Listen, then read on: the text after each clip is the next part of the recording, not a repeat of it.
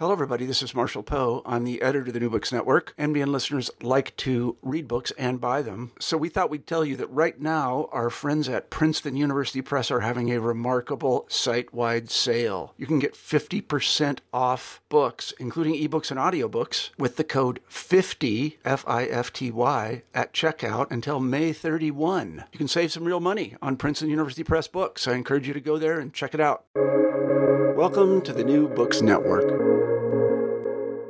Hello and welcome to New Books in Education, a podcast channel on the New Books Network. I'm Trevor Matea, one of your hosts on the channel. Today we'll be talking to Matt Rothalo about his book, Digital Divisions: How Schools Create Inequality in the Tech Era. Matt, welcome to the show. Thanks so much for having me. I'd like to begin our conversation by having you tell us a little bit about yourself.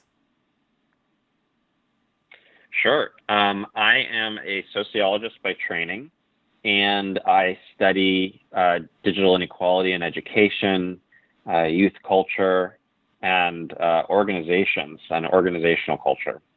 And I have two appointments. I am a social scientist at Google, at YouTube specifically, and I'm also a visiting scholar at UC Berkeley's Center for Science, Technology, Medicine, and Society.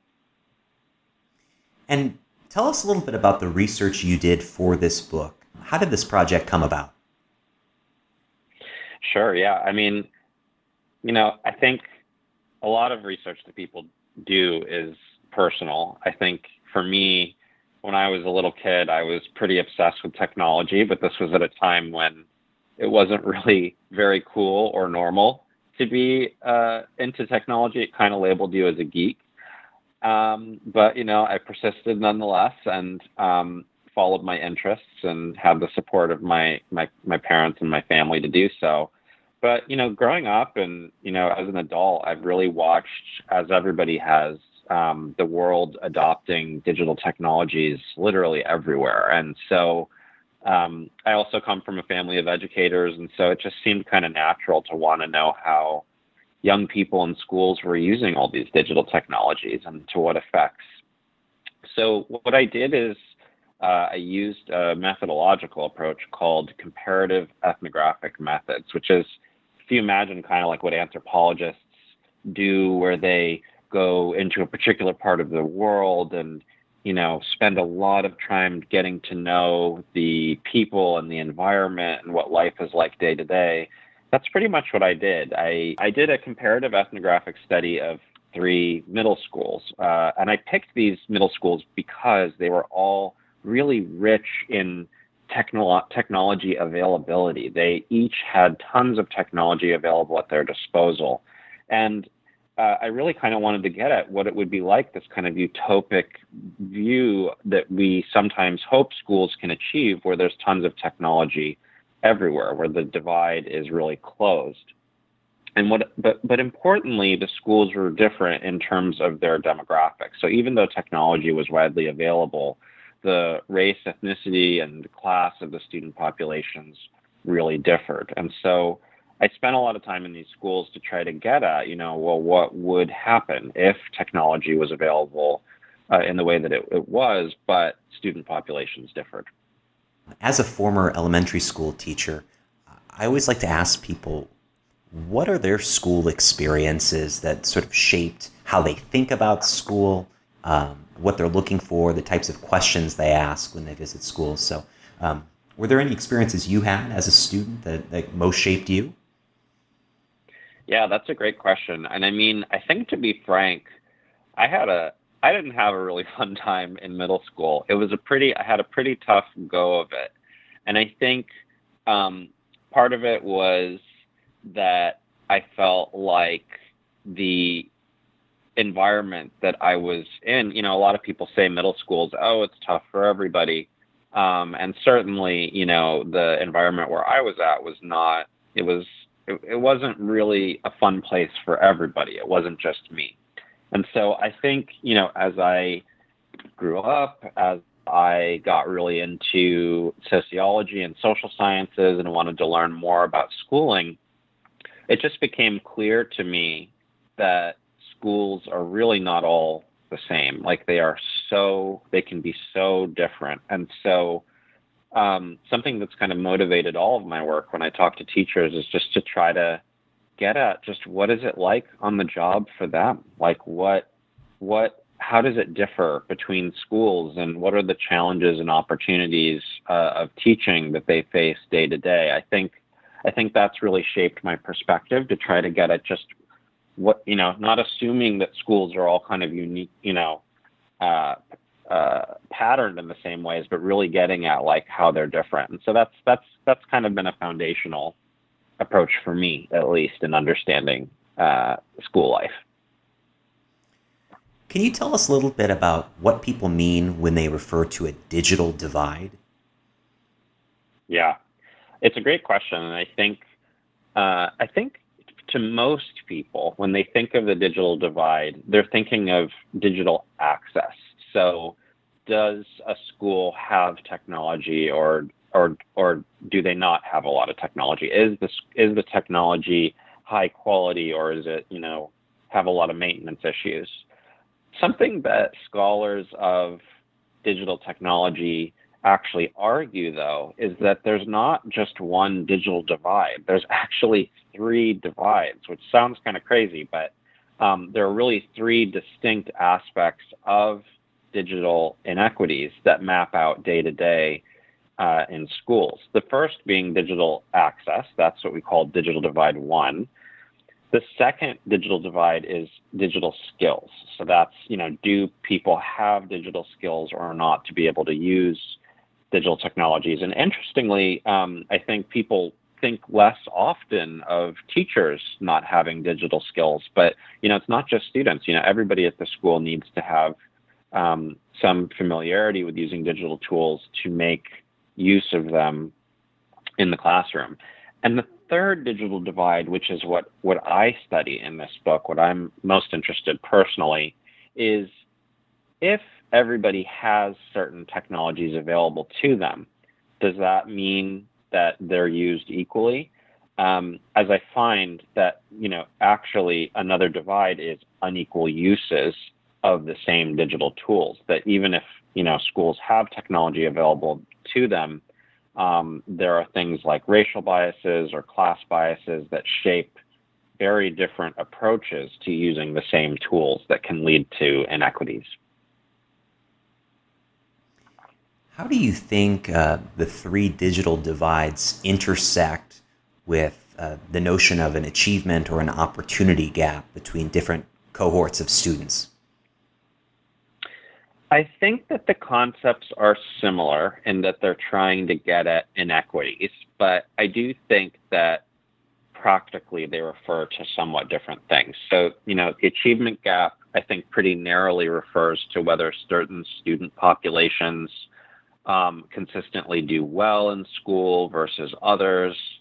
I think the opportunity gap is probably a better analogy, just because opportunity gap, I think, broadly means whether certain life circumstances of students, like whether you're raised in a particular zip code or inhabit a particular racial ethnic group, is associated with certain privileges or opportunities or setbacks, for different reasons. I think what's most important with all these different terms, though, is not just whether certain students have advantages or not, but also why. So, for example, what I think ties it all together is like, okay, well, students have different outcomes, but what are the driving factors of them insofar as technology matters? Well, technology is available at each of the schools I studied, but the reasons why they're used so differently and in ways that lead to inequities has to do with race and class stereotyping and teachers' workplace conditions. So I think that all these terms can be really helpful in showing that students have different experiences, but I do think they always must be coupled with, like, why do we see these differences? That's kind of my take on the question. And so I can imagine some well-intentioned people who work for tech companies like Apple or Google or Facebook might think we need to get our technology in the hands of students. We need to provide access and then teach skills. And then we'll see people over time having the same opportunities. As a teacher, my first thought is, well, maybe very little of this actually has to do with technology, but there are things that exist outside of school that play a disproportionate role on how students do in schools, however you measure it. And things are much bigger than merely access and skills. I'd like to hear more from you about what you think can be done in the area of technology in school that can actually make a difference. Yeah, I think it's a really big question. It's a really important one. I think you can think of addressing it from a number of different angles. I think on the one hand, I think tech companies increasingly should and do bring in teachers and students and their families as part of the design process of their technologies to make sure that they're actually useful to them. So that's kind of one piece of it on the development of the technologies. But I think what you're alluding to is that rather than, throwing technology at a school as a solution to learning, we really need to think of schools as systems that have a history to them and are in many ways tied to not just what happens in the classroom, but what happens in the outlying community. So I think one of the really fun things about the method that I used, comparative ethnographic methods, is that in getting to know the teachers and the students at the school, I could learn about the history of that school and how that history really shaped what it's like to teach there, what it's like to work with their students, and the ways in which those histories shape the meaning and value of digital tools. So to give you one example, there's a school in my study that I call, everything is a pseudonym, Sheldon Junior High. It serves a primarily middle-class Asian American student body, though most of the teachers are white, as is the case in most schools around the country.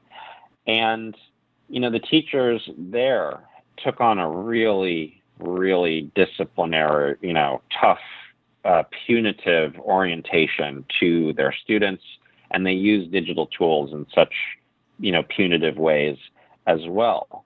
But in talking with teachers, they described a history over 10 years of a huge demographic shift where the neighborhood used to be all kind of white middle-class families, but then those families left and there was a huge influx of Asian American immigrant families that came in, and the teachers there really found this shift to be quite unsettling. They described not feeling connected to the students in the way that they used to. And I do think, as just one example, that kind of history of neighborhood shifts, of kind of racial and immigration dynamics are all at play in shaping what it's like to be a teacher at that school, what the challenges are to teaching equitably and fairly, and how they imagine just digital tools to be used at all. Like those digital tools are embedded in the history that school brings to it. Let's continue to talk a little bit more about the schools where you spent your time. Can you tell us a little bit more, for those of us who haven't been in a classroom since they were students themselves, what kinds of devices are there now? What programs are students using? What are teachers asking them to use? And then what are students choosing to use on their own initiative?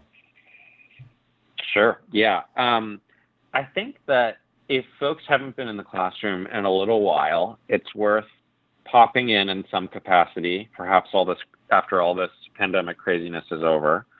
But really, teachers describe internet access as like oxygen, basically. Like for a lot of schools, school life shuts down if there's a lapse in internet access, because it's really embedded in a lot of school activities for schools increasingly. So, the technology that schools will have include things like laptops and tablets and interactive smartboards and internet access, and software like Google Documents or Sheets or presentation software, programming software. Importantly, things like classroom management software. Those are basically platforms where teachers and students and their families can interact, share assignments, grade assignments, send those grades out, send messages to families and to students.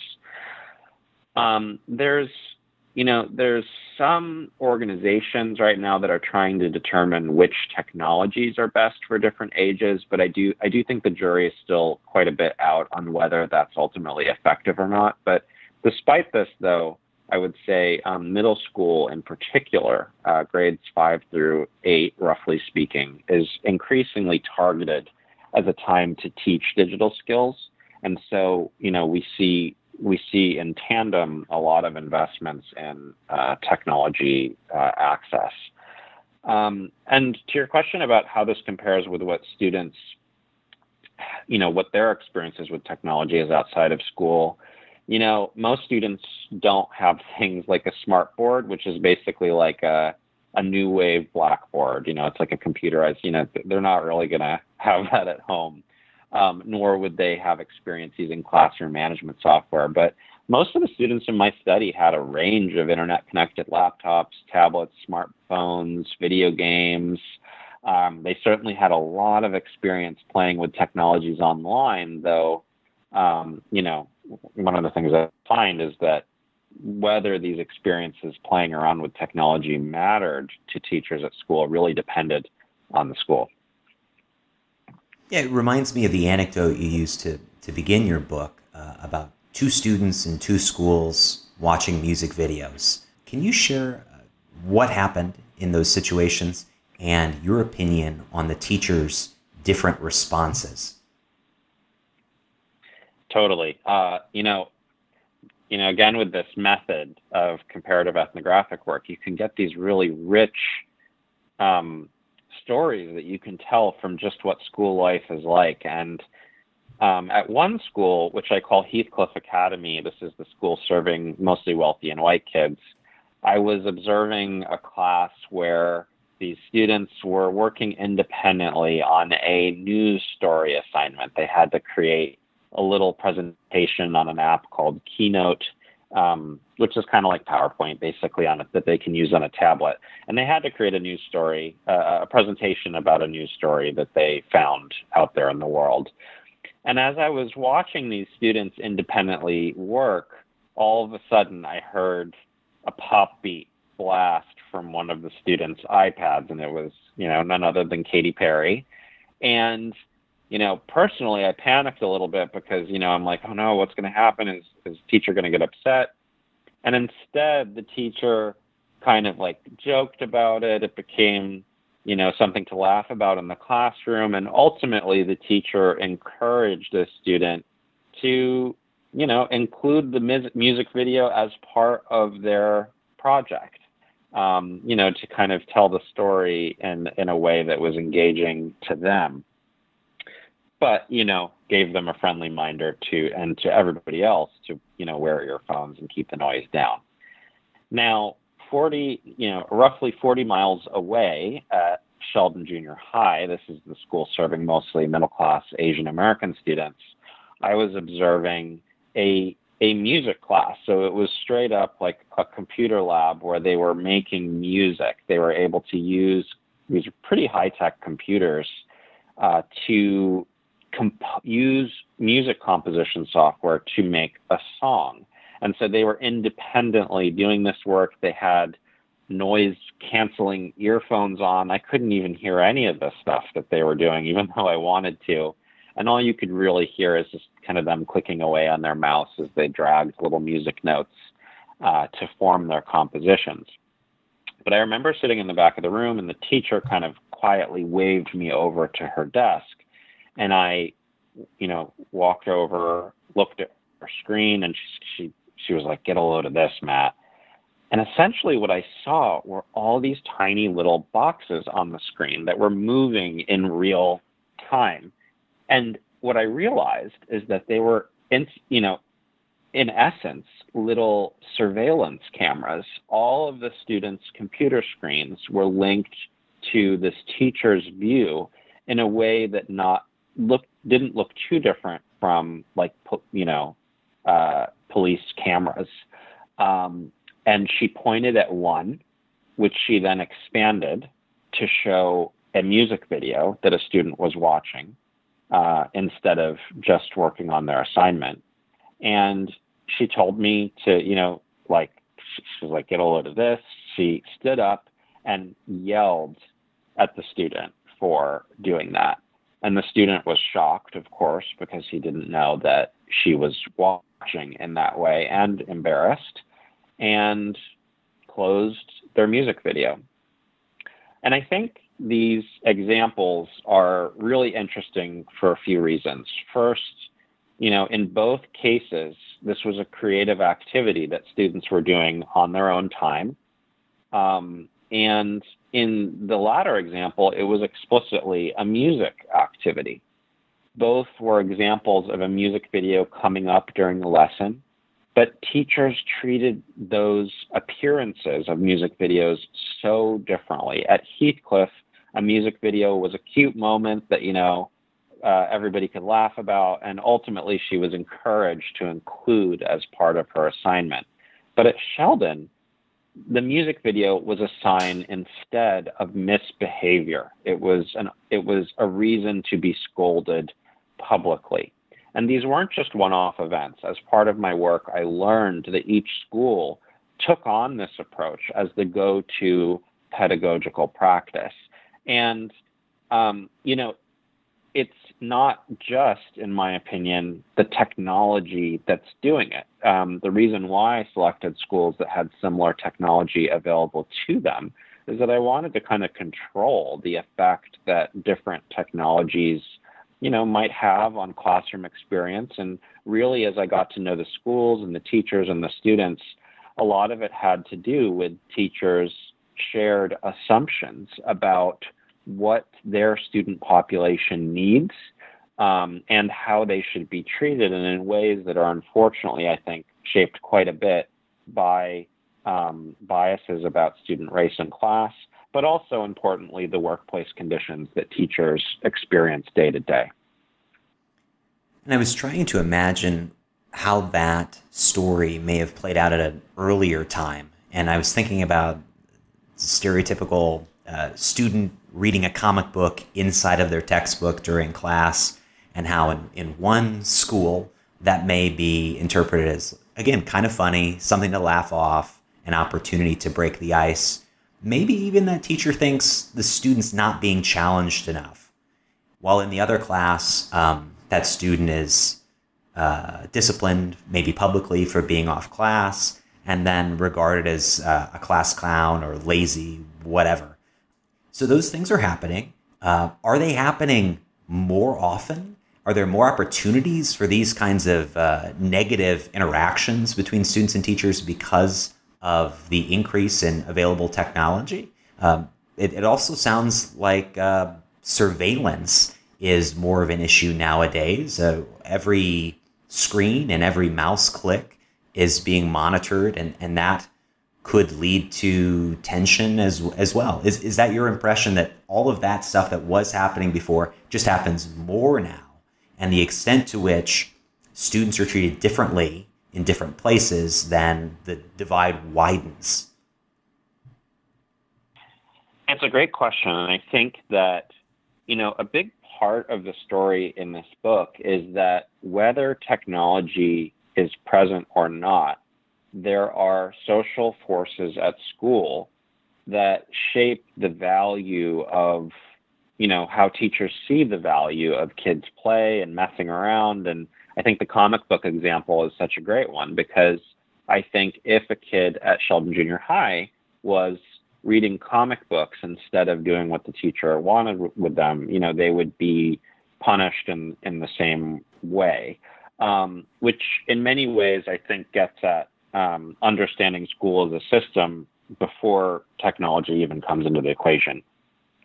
However, I do think there are some notable differences about digital technology that some people have written about, which is that digital interactions in how technologies are designed today leave digital footprints.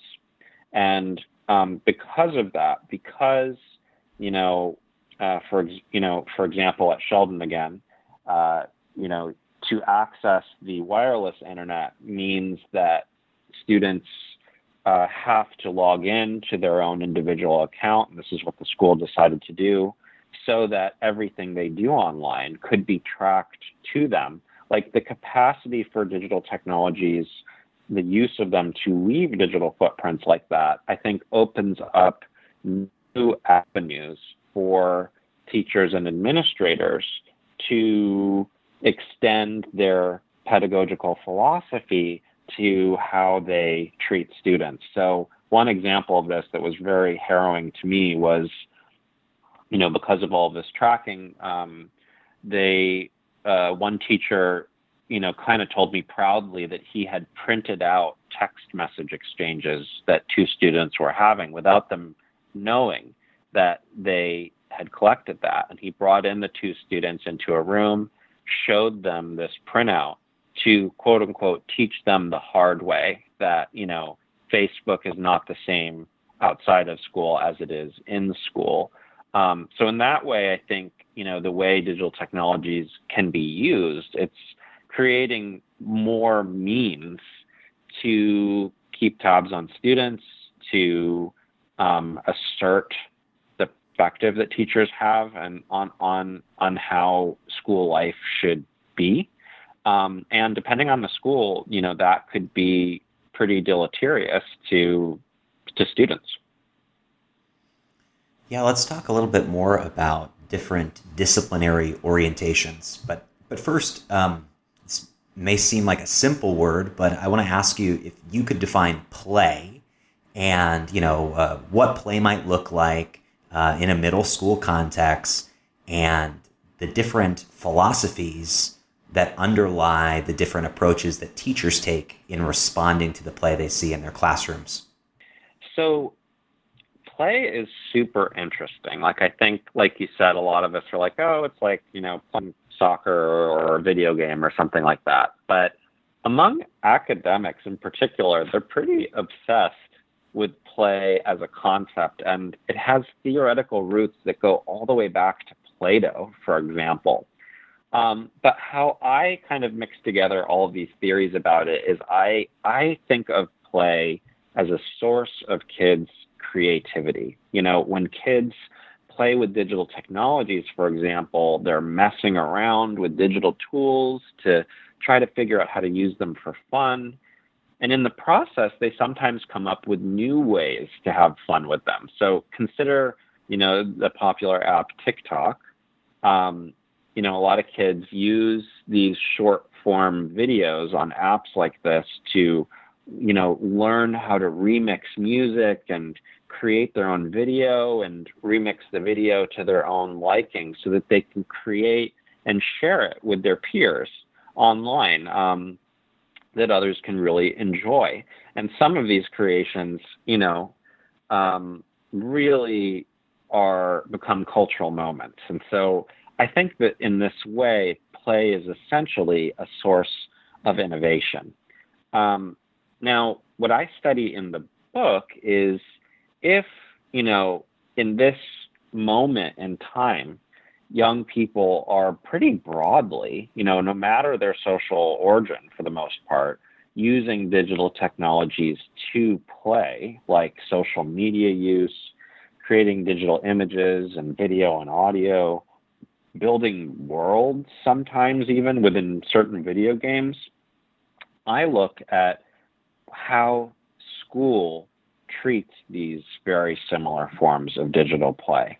And this different treatment of kids' play, meaning whether it be telling kids if it's helpful or school, or instead if it's worth punishing them for it, is what I call disciplining play. And I know that most people think of discipline as sending a kid to detention or something like that, but here's where I do draw on a bit of academic ease, which drawn from theorists like Michel Foucault and Samuel Bowles and Herbert Gintis.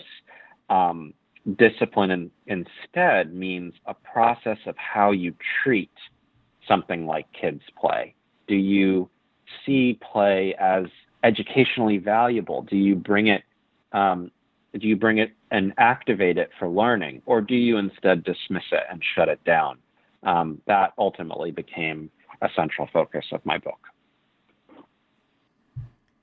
And the teachers that are embracing play or shutting it down, based on your interviews and observations, where do you think those dispositions come from?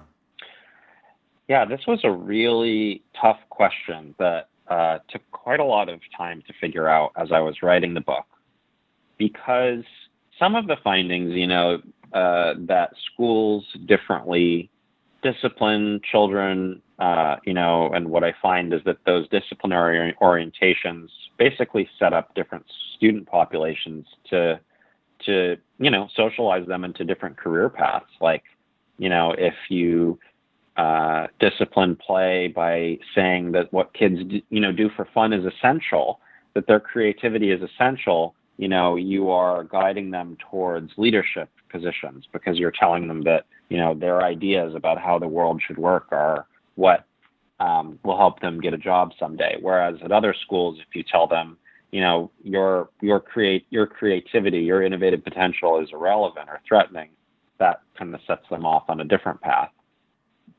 But figuring out where these perspectives come from, I think, has been an open question for some time in the research literature. And what I find is that it's actually, I think, a mixture of biases that teachers bring to school, as well as the workplace conditions that teachers inhabit.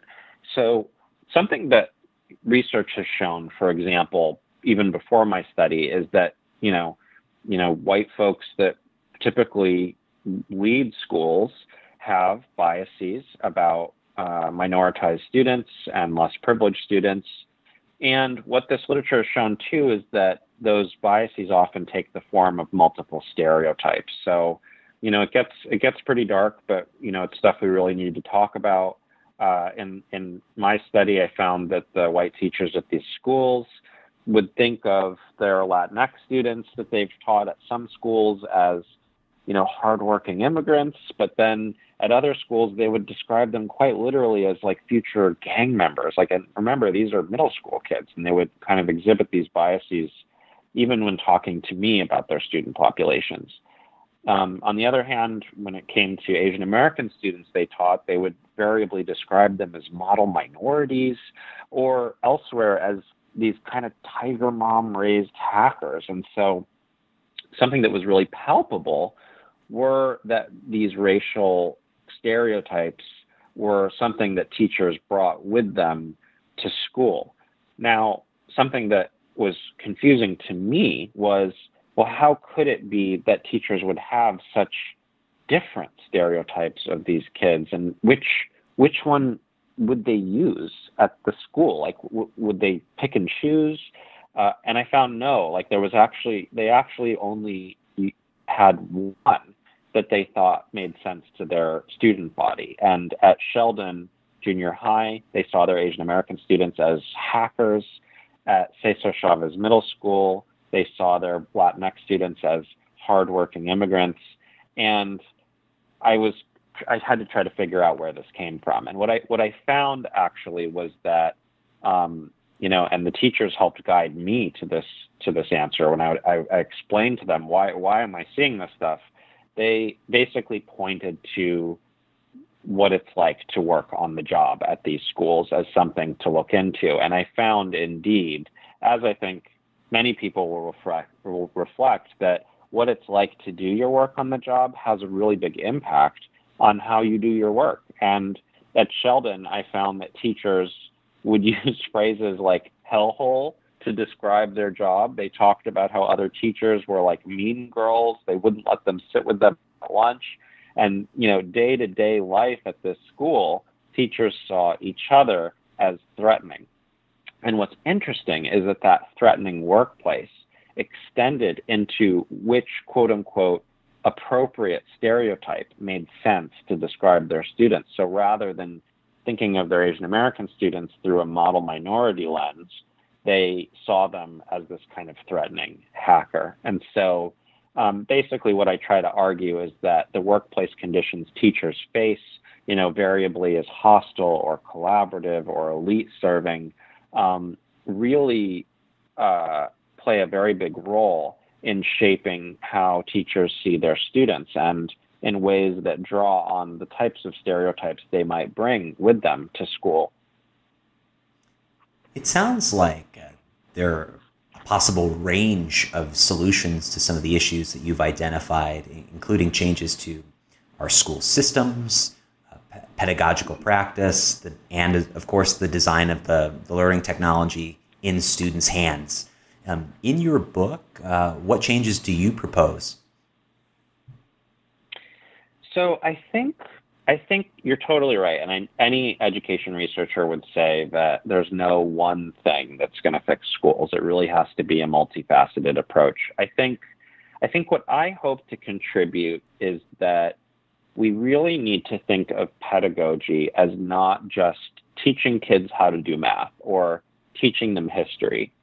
Pedagogy is also a process of teaching kids what it means to be a student, what it means to be a citizen in our society. And as I find, even as teachers are communicating, how to do math or science, and they're using digital tools in the process, they are communicating to students beliefs about what is expected to them and what their potential is, and differently depending on the race and class of their student body. And so I think the solutions to that are a bit tricky. I think on the one hand, teachers really need to confront and address their own racial and class biases. But to do that, I think they also need workplace environments that are supportive and conducive to this challenging introspection. And I do think that uses of technology will shift when these biases and workplace conditions are addressed. But another idea I think that could be interesting to explore, specifically on the tech side, is that schools could really develop a thoughtful technology plan. Some of the work I'm doing with a colleague of mine, Dr. Cassidy Puckett, is looking at, just whether schools even give a lot of thought to how they will use all these technologies that they're purchasing.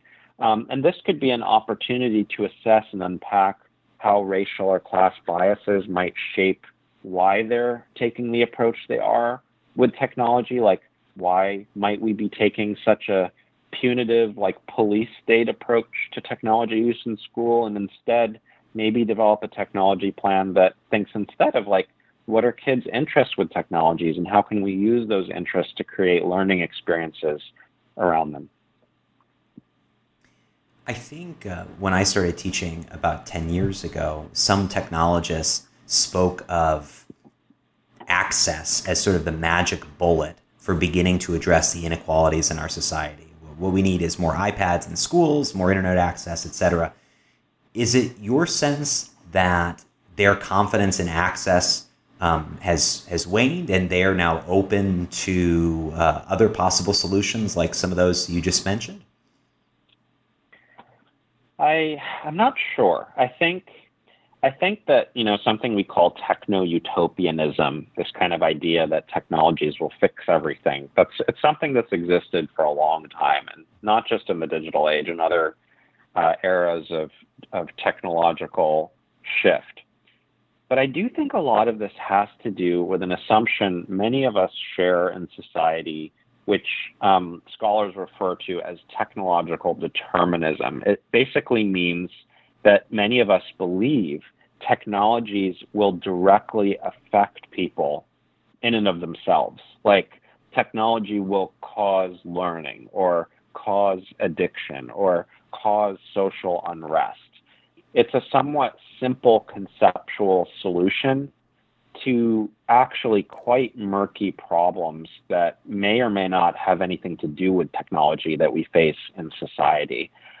When, I think the real truth that many of us researchers argue in our work is that we forget that technologies are built by people and they're used by people. People create solutions and people create obstacles to equity with or without technology. And so the solutions and the problems I see in the schools I study, I think are really in many ways deeply shaped by histories of race and racism, classism, workplace conditions teachers face. And so I think, we all could do a bit of work to recenter discussion of technology around those issues and how our uses of technology are connected to those issues as a way to solve inequities. How does your research inform the way you view changes to schooling that have happened in the past several months amidst the COVID-19 pandemic? Yeah, I'm getting this question a lot, and it's really important. I think, at the time of my study, a lot of the questions were about whether or not technology should even be in the classroom. Like, should we allow cell phones and things like that? And fast forward to today, where it's almost a completely different game, where it's technology is essential for many students to even have a classroom. So I think to that end, kind of bringing it back to the digital divides, the 3 digital divides, I do think, different from my study, the access divide has been exacerbated.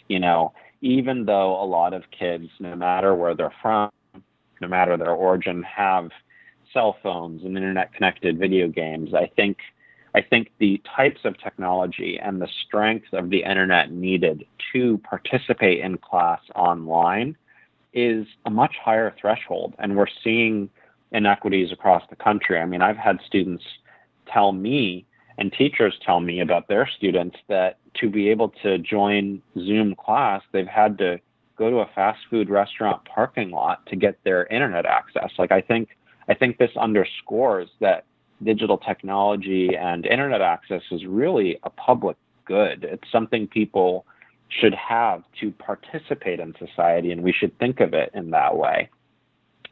At the same time, I think because of the pandemic, like, we've seen just how teachers do not feel safe everywhere, whether they're expected to go into the classroom and put themselves at risk, put their students at risk.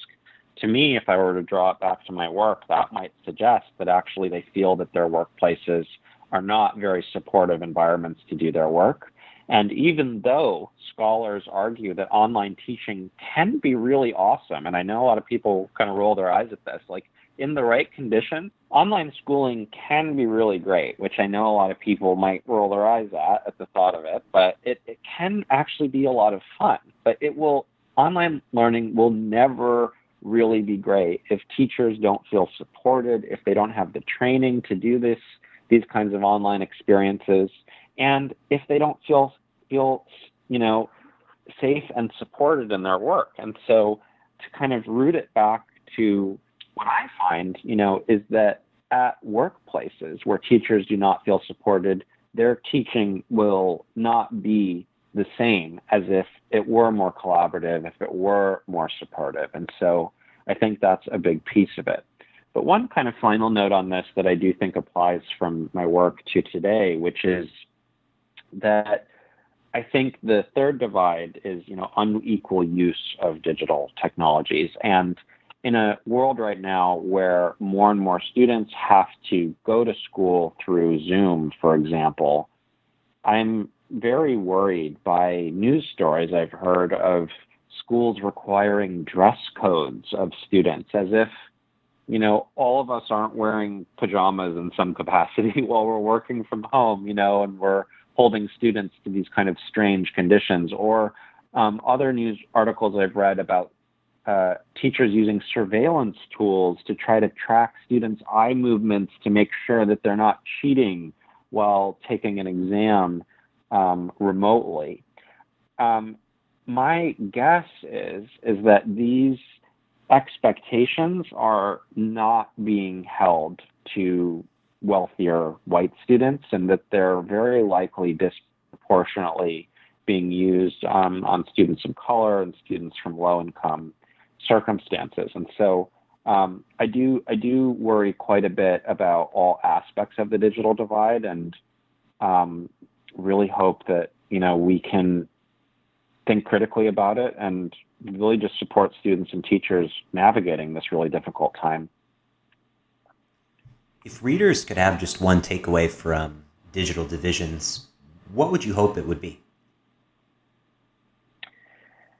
I think I would hope that people could see that kids are, first of all, awesome, innovative, and creative. No matter where kids come from, no matter who they are, they're creative beings.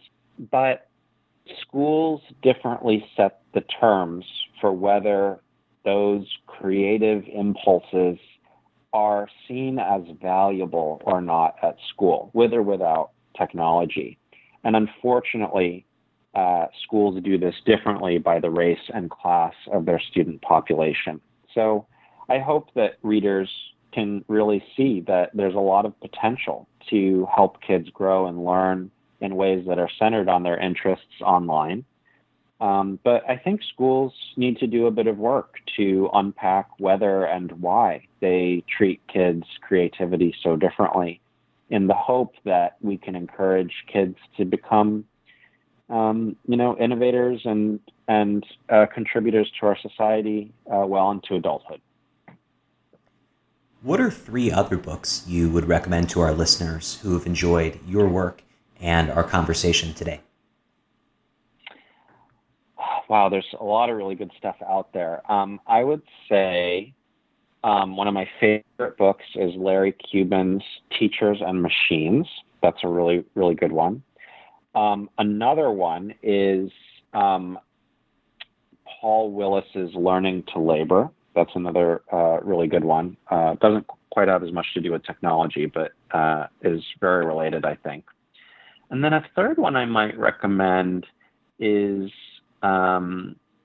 Prudence Carter's book, Keeping It Real. That's another really good one that unpacks race and class in day-to-day school life. So those would be the 3 that I would suggest. Finally, can you tell us a little bit about what you're working on now and how our listeners can follow your work? Sure. So I'm still writing a bit on education, but now that I'm a researcher at Google and at YouTube, I'm actually studying YouTubers. I'm studying influencers. I'm trying to figure out, how is it that they come to tell the stories that they do in their videos? What do their viewers think of them? And I know, the topic of influencers is something that more and more people are thinking about. Something I was really shocked by was that, there was a survey that came out, I think last year, that showed that young people today rank becoming a YouTuber as higher on their career aspirations than becoming an astronaut or a teacher. And so I'm really kind of curious to kind of unpack what influencers do and how they do their work and what the reception is like. For folks interested in following some of my work, I think Twitter is probably the easiest. You can find me at M. Raffalow, my last name, MRAFALOW. Well, Matt, I will be following you on Twitter, and I'm excited to learn more about what you learn about YouTube and why kids want to be YouTubers so much. Thank you for being on the show today. I really enjoyed our conversation. Likewise, this was great. Thanks for having me.